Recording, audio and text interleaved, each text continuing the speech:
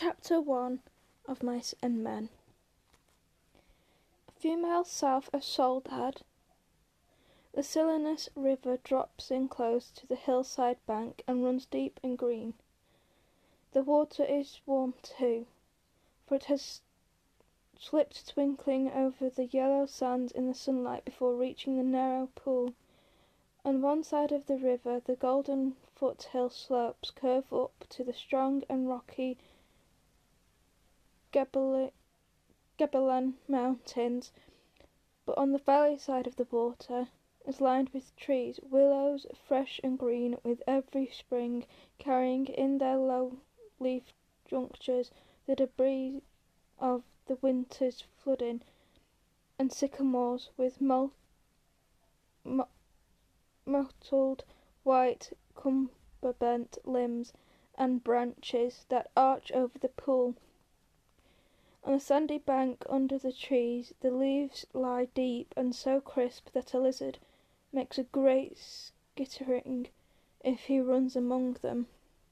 Rabbits come out of the brush to sit on the sand in the evening, and the damp flats are covered with the night tracks of coons, and with the spread pads of dogs from the ranches, and with the split wedge tracks of deer that come to drink in the dark.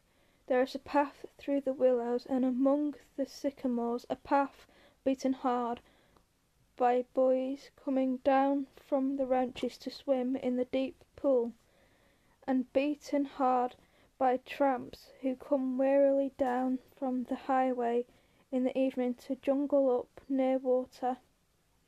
In front of the low horizontal limb of a giant sycamore there is an ash pile made by many fires. The limb is worn smooth by men who have sat on it. Evening of a hot day started the little wind to moving among the leaves.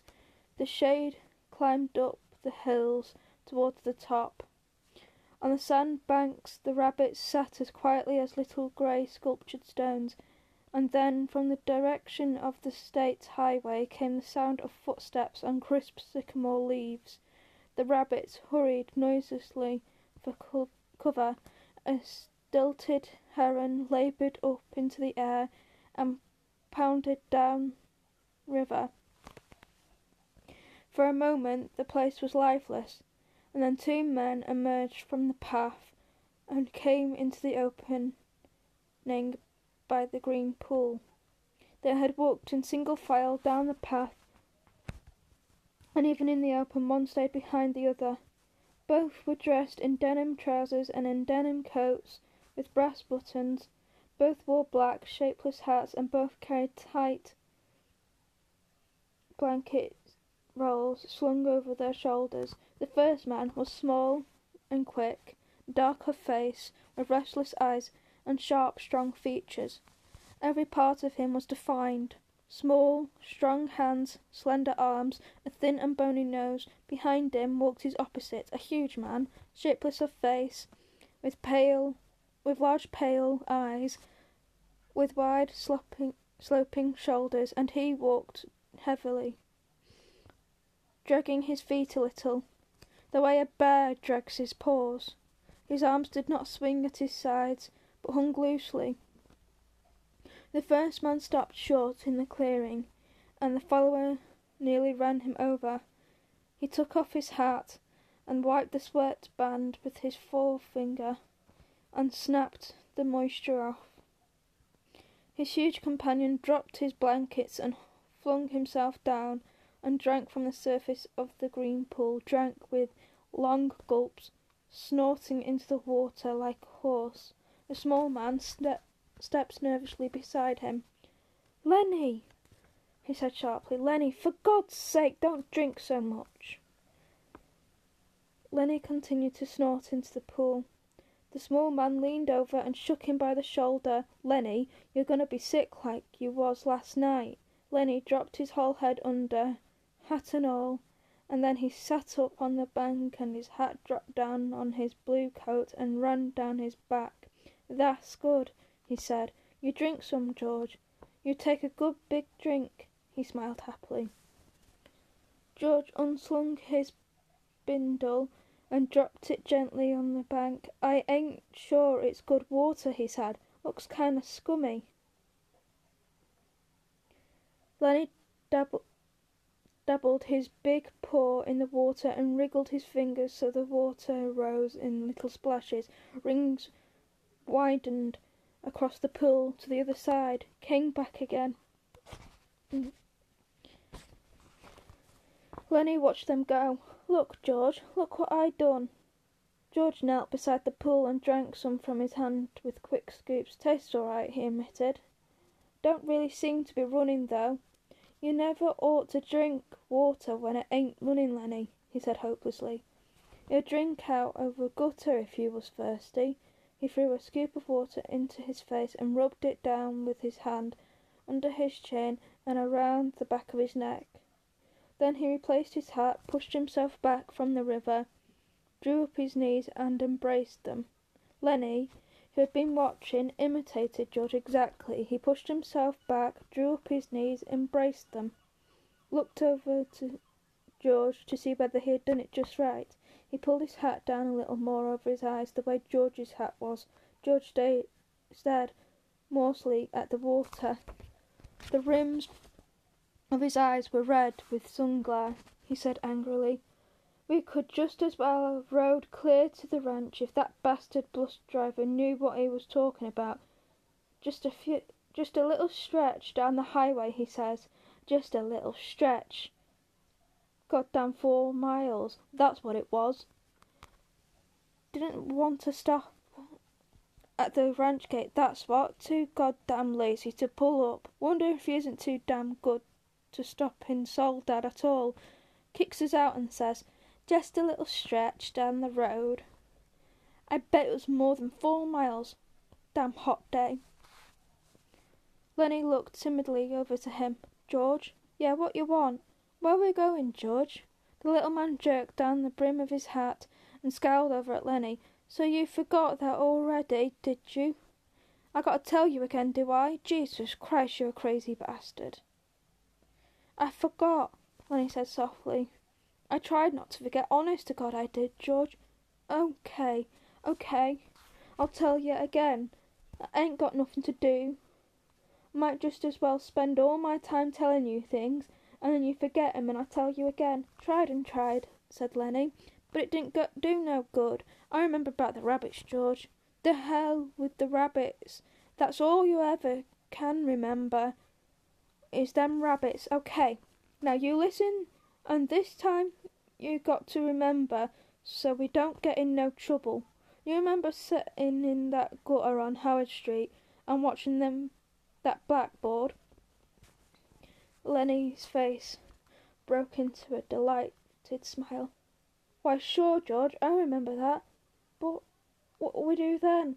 I remember some girls come by and you say, the hell with what I says. You remember about us going into Murray and Reddy's and they give us work cards and bus tickets?" "Oh, sure, George, I remember that now." His hands went quickly into his side pockets. He said gently, "George, I ain't got mine. I must have lost it." He looked down at the ground in despair. "You never had one, you crazy bastard. I got both of 'em here. Think I'd let you carry your own work card?"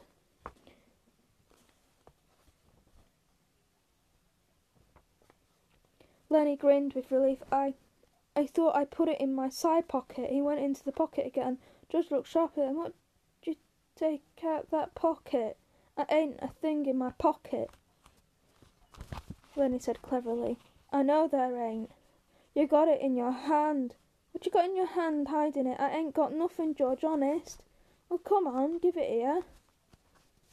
Lenny held his closed hand away from George's direction. "It's only a mouse, George." "A mouse? A live mouse?" "Uh-huh. Just a dead mouse, George. I didn't kill it, honest. I found it, Dad. Give it here," said George. "Oh, let me have it, George. Give it here." Lenny's closed hand slowly obeyed. George took the mouse and threw it across the pond to the other side amongst the bush. What you want of a dead mouse anyways? I could pet it with my thumb while we walked along, said Lenny. Well, you ain't petting no mice while you walk with me. You remember where we're going now? Lenny looked startled and then in embarrassment hid his face in his knees. I forgot again. Jesus Christ, George said resignedly. Well, look. We're gonna work on a ranch like the one we came from up north in Weed. Oh, sure, I remember, in Weed. That ranch we're going to is right down there, a quarter mile. We're gonna go in and see the boss. Now look, I'll give him the work tickets, but you ain't gonna say a word. You just stand there and don't say nothing. If he finds out what a crazy bastard you are, we won't get no job. But if he sees your work before he hears your talk, we're set. You got that? Sure, Judge. Sure, I got that. Okay. Now we go in to see the boss. What are you gonna do? When he thought, his face grew tight with the thought, I ain't gonna say nothing. Just was gonna stand there. Good boy. That's swell. You say that over 2-3 times, so you sure you won't forget. Lenny droned to himself softly. I ain't gonna say nothing. I ain't gonna say nothing. I ain't gonna say nothing. Okay, said George. And you ain't gonna do no bad things like you done in Weed neither. Then he looked puzzled, like I done in Weed. Oh, so you forgot that too, did you? Well, I ain't gonna remind you, fear you do it again. A light of understanding broke out on Lenny's face. The runner's out of Weed, he exploded triumphantly. Runners out, hell, said George disgustedly. We run. They was looking for us, but they didn't catch us. Lenny giggled happily. I didn't forget you, bet. That you bet.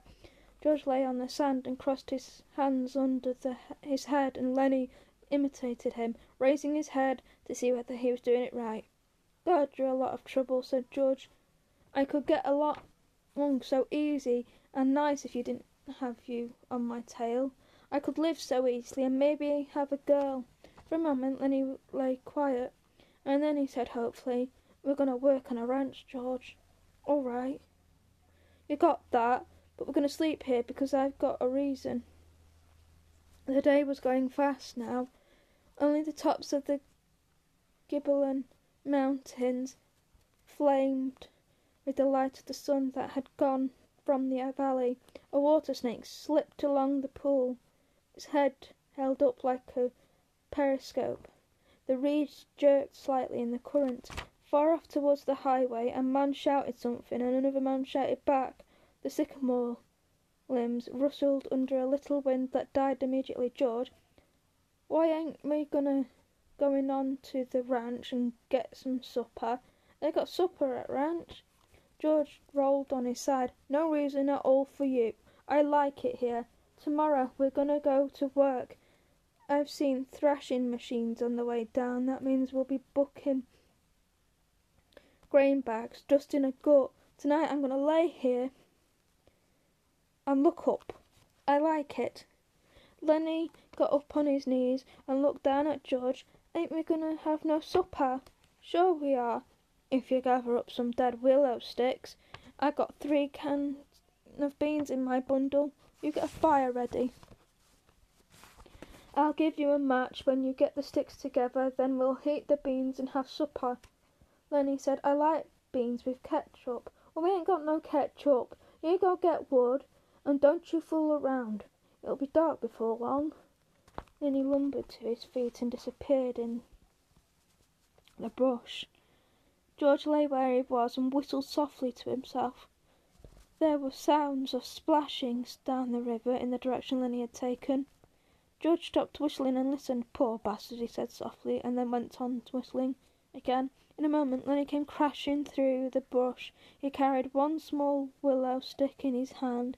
George sat up. All right, he said briskly. Give me that mouse. But Lenny had an elaborate pantomime of innocence. What mouse, George? I ain't got no mouse. George held out his hands. Come on, give it to me. You ain't got putting nothing over. Lenny hesitated, backed away, looked wildly at the brush line as though he contemplated running for his freedom. George said coldly, You're going to give me that mouse, or do I have to sock you? Give you what, George? You know goddamn well what, I want that mouse. Lenny reluctantly reached back into his pocket. His voice broke a little. I don't know why I can't keep it. It ain't nobody's mouse. I didn't steal it. I found it lying beside the road. George's hand remained outstretched imperiously, slowly, like a terrier who doesn't want to bring a bull to its master. Lenny approached, drew back, and approached again. George snapped his fingers sharply, and at the sound Lenny laid the mouse in his hand. I wasn't going to do nothing bad with it, George, just stroking it. George stood up and threw the mouse as far as he could into the darkening brush, and then he stepped to the pool and washed his hands. You crazy fool, don't you think I could see your feet was wet where you went across the river to get it? He heard Lenny's whimpering cry and wheeled it about, blubbering like a baby. Jesus Christ, a big guy like you. Lenny's lip quivered and tears started in his eyes. Oh, Lenny. George put his hand on Lenny's shoulder. I ain't just taking it away just for meanness. That mouse ain't fresh, Lenny, and besides, you've broke it petting it. You can get another mouse that's fresh, and I'll let you keep it a little while. Then he sat down on the ground and hung his head dejectedly. I don't know why there's no other mouse. I remember a lady used to give 'em to me. Every one she got, but that lady ain't here. George scoffed. Lady, huh? Don't even remember who that lady was. That was your own Aunt Clara, and she stopped giving them to you. You always killed them. Lenny looked sadly up at him. They were so little, he said apologetically. I'd pet 'em, and pretty soon they bit my fingers out and punched their heads a little, and then they was dead, because they were so little. I wished we'd get rabbits pretty soon, George. They ain't so little. The hell with the rabbits. And you ain't to be trusted with no live mice. Your Aunt Clara gave you a rubber mouse, and you wouldn't have nothing to do with it. It wasn't no good to pet, said Lenny. The flame of the sunset lifted from the mountain tops, and dusk came into the valley, and a half-darkness came in among the willows and the sycamores. A big carp rose to the surface of the pool, gulped air, and sank mysteriously into the dark water again, leaving widening rings on the water. Overhead the leaves whistled again, and little puffs of willow cotton blew down and landed on the pool's surface. You going to get that wood? George demanded. There's plenty right up against the back of that sycamore. Floodwater wood. Now you get it. Lenny went behind the tree and brought out a litter of dried leaves and twigs. He threw them in a heap on an old ash pile and went back for more and more. It was almost night now. A dove's wings whistled through the water. George walked to the fire pile and lighted the dry leaves. The flame crackled up amongst the twigs and fell to work. George undid his bundle and brought out 3 cans of beans. He stood them about the fire, close in against the blaze, not quite touching the flame. There's enough beans for 4 men, George said. Lenny watched him from over the fire. He said patiently, I like 'em with ketchup. Well, we ain't got any, George exploded. Whatever we ain't got, that's what you want. God almighty. If I was alone, I would live so easy. I could get a job and work and no trouble, no mess at all. And when the end of the month come, I could take my $50 and go on into town and get whatever I want. Why, I could stay in a cat house all night. I could eat any place I want, hotel or another place, and order any damn thing I could think of, and I could do it all that every damn month. Get a gallon of whiskey, or sit in a pool room and play cards or shoot pool. Lenny knelt and looked over at the fire at the angry George, and Lenny's face was drawn in terror. And what I got? George went on furiously. I got you. You can't keep a job and you lose me every job I get. Just keep me shoving all over the country all the time, and that ain't the worst. You'll get in trouble. You do bad things, and I gotta get you out." His voice rose to a shout. You crazy son of a bitch. You keep me in hot water all the time." He took on the elaborate manner of little girls when they were mimicking one another. "Just wanted to feel that girl's dress, and just wanted to pet it like it was a mouse." "Well, how the hell did she know you just wanted to feel her dress?" "She jerks back and you hold on like it's a mouse. She yells, and we got to hide in the irrigation ditch all day with the guys looking for us, and we got to sneak out in the dark and get whatever out of the country. All the time, something like that, all the time. I wish I could put you in a cage with about 1,000,000 mice and let you have fun." His anger left him suddenly. He looked across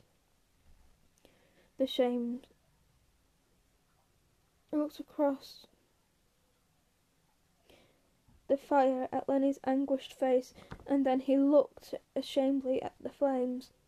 It was pretty dark now, but the fire lighted the trunks of the trees and the carving branches overhead. Lenny crawled slowly and cautiously around the fire until he was close to George. He sat down on his heels. George turned the bean can so that another side was faced the fire. He pretended to be unaware of Lenny so close behind him. "George," very softly, no answer. "George, what do you want?" "I was only fooling, George. I don't want no ketchup." "I wouldn't eat no ketchup if it were right here beside me." "If it was here, you would have some. But I wouldn't eat none, George. I'd leave it all for you. You could cover your beans with it, and I wouldn't touch none of it." George still stared morosely at the fire. "When I think of the swell time I could have without you, I go nuts. I never get no peace." George still knelt. He looked off into the darkness across the river. "George, you want I should go away and leave you alone. Well, where the hell would you go?" "Well, I could go off in the hills there. Some place I'd find a cave, yeah, and how'd you eat? You ain't got no sense enough to find nothing to eat." "I'd find things, George. I don't need no nice food with ketchup. I'd lay out in the sun and nobody hurt me, and if I found a mouse I could keep it. Nobody'd take it away from me." George looked quickly and searchingly at him. "I've been mean, ain't I? If you don't want me, I could go off in the hills and find a cave. I can go away any time." "Look, no, I was just fooling, Lenny, 'cause I want you to stay with me. Trouble with mice is you always kill 'em." He paused. "Tell you what I'll do, Lenny. First chance I get, I'll give you a pup. Maybe you won't kill it. That'd be better than mice. You could pet it harder." Lenny avoided the bait. He had sensed his advantage. "If you don't want me, you only just say so, and I'll be off in those hills right there, right up in those hills, and live by myself, and I won't get no mice stole from me." George said, "I want you to stay with me, Lenny. Jesus Christ, somebody'd shoot you for a KO if you was by yourself. No, you stay with me. Your Aunt Clara wouldn't like you running off by yourself, even if she is dead." Then he spoke craftily. "Tell me, like you done before." "Tell you what? About the rabbits?" George snapped. "You ain't gonna put nothing over on me." Then he pleaded. "Come on, George, tell me, please, George. Like you done before. You'd get a kick out of that, wouldn't you? All right, I'll tell you, and then we'll eat our supper." George's voice became deeper. He repeated his words rhythmically, as he thought he had said them many times before. "Guys like us, that work on ranches, are the loneliest guys in the world. They got no family, they don't belong to no place. They come to a ranch and work up a stake, and then they go into town and blow their stake, and the first thing you know, they'll be pounding their tail on some other ranch. They ain't got nothing to look ahead to." Lenny was delighted. That's it.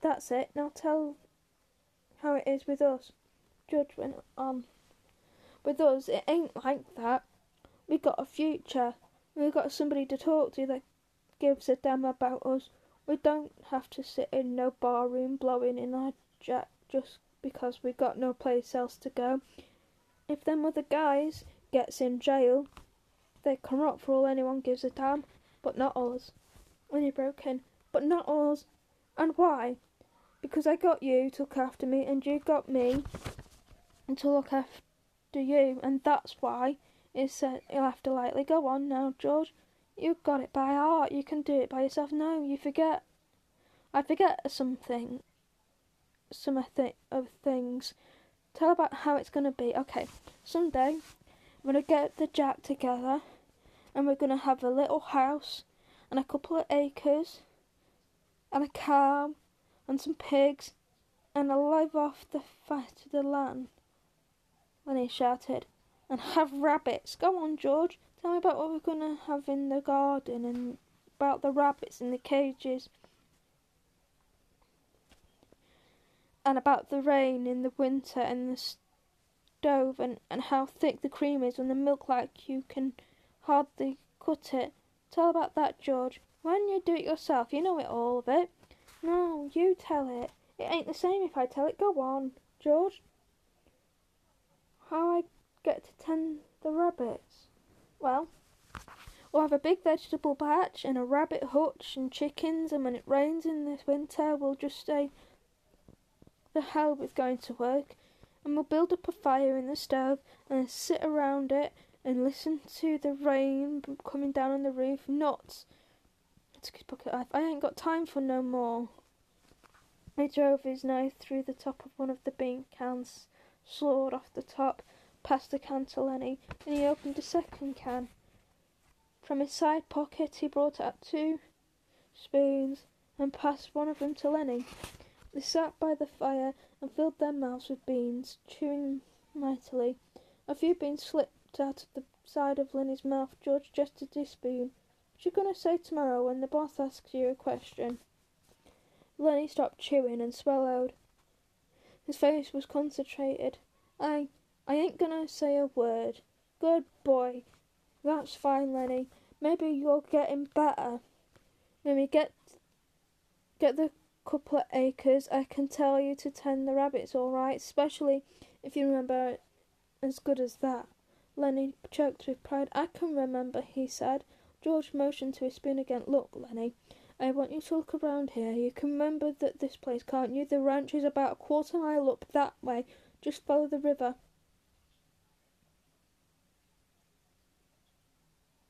"Sure," said Lenny. "I can remember this.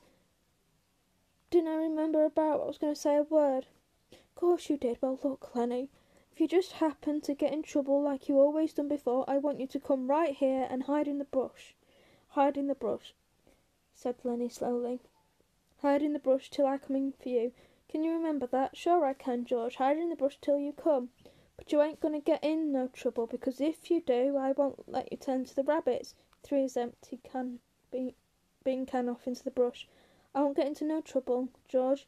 I ain't going to say a word. Okay, bring your bundle over here by the fire. It's going to be nice sleeping here, looking up in the leaves. Don't build up no more fire. We'll let her die down." They made their beds on the sand, and as the blaze dropped from the fire, the sphere of light grew smaller.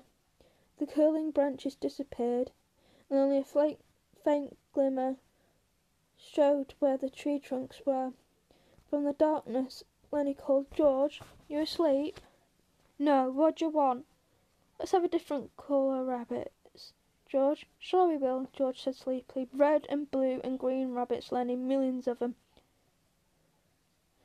"Furry ones, George, like I seen in the fair in Sacramento." "Sure, furry ones. 'Cause I can just as well go away, George, and live in the cave. You can just as well go to hell. Shut up now." The red light dimmed on the coals. Up the hill from the river, Coyote yammered. A dog answered from the other side of the stream.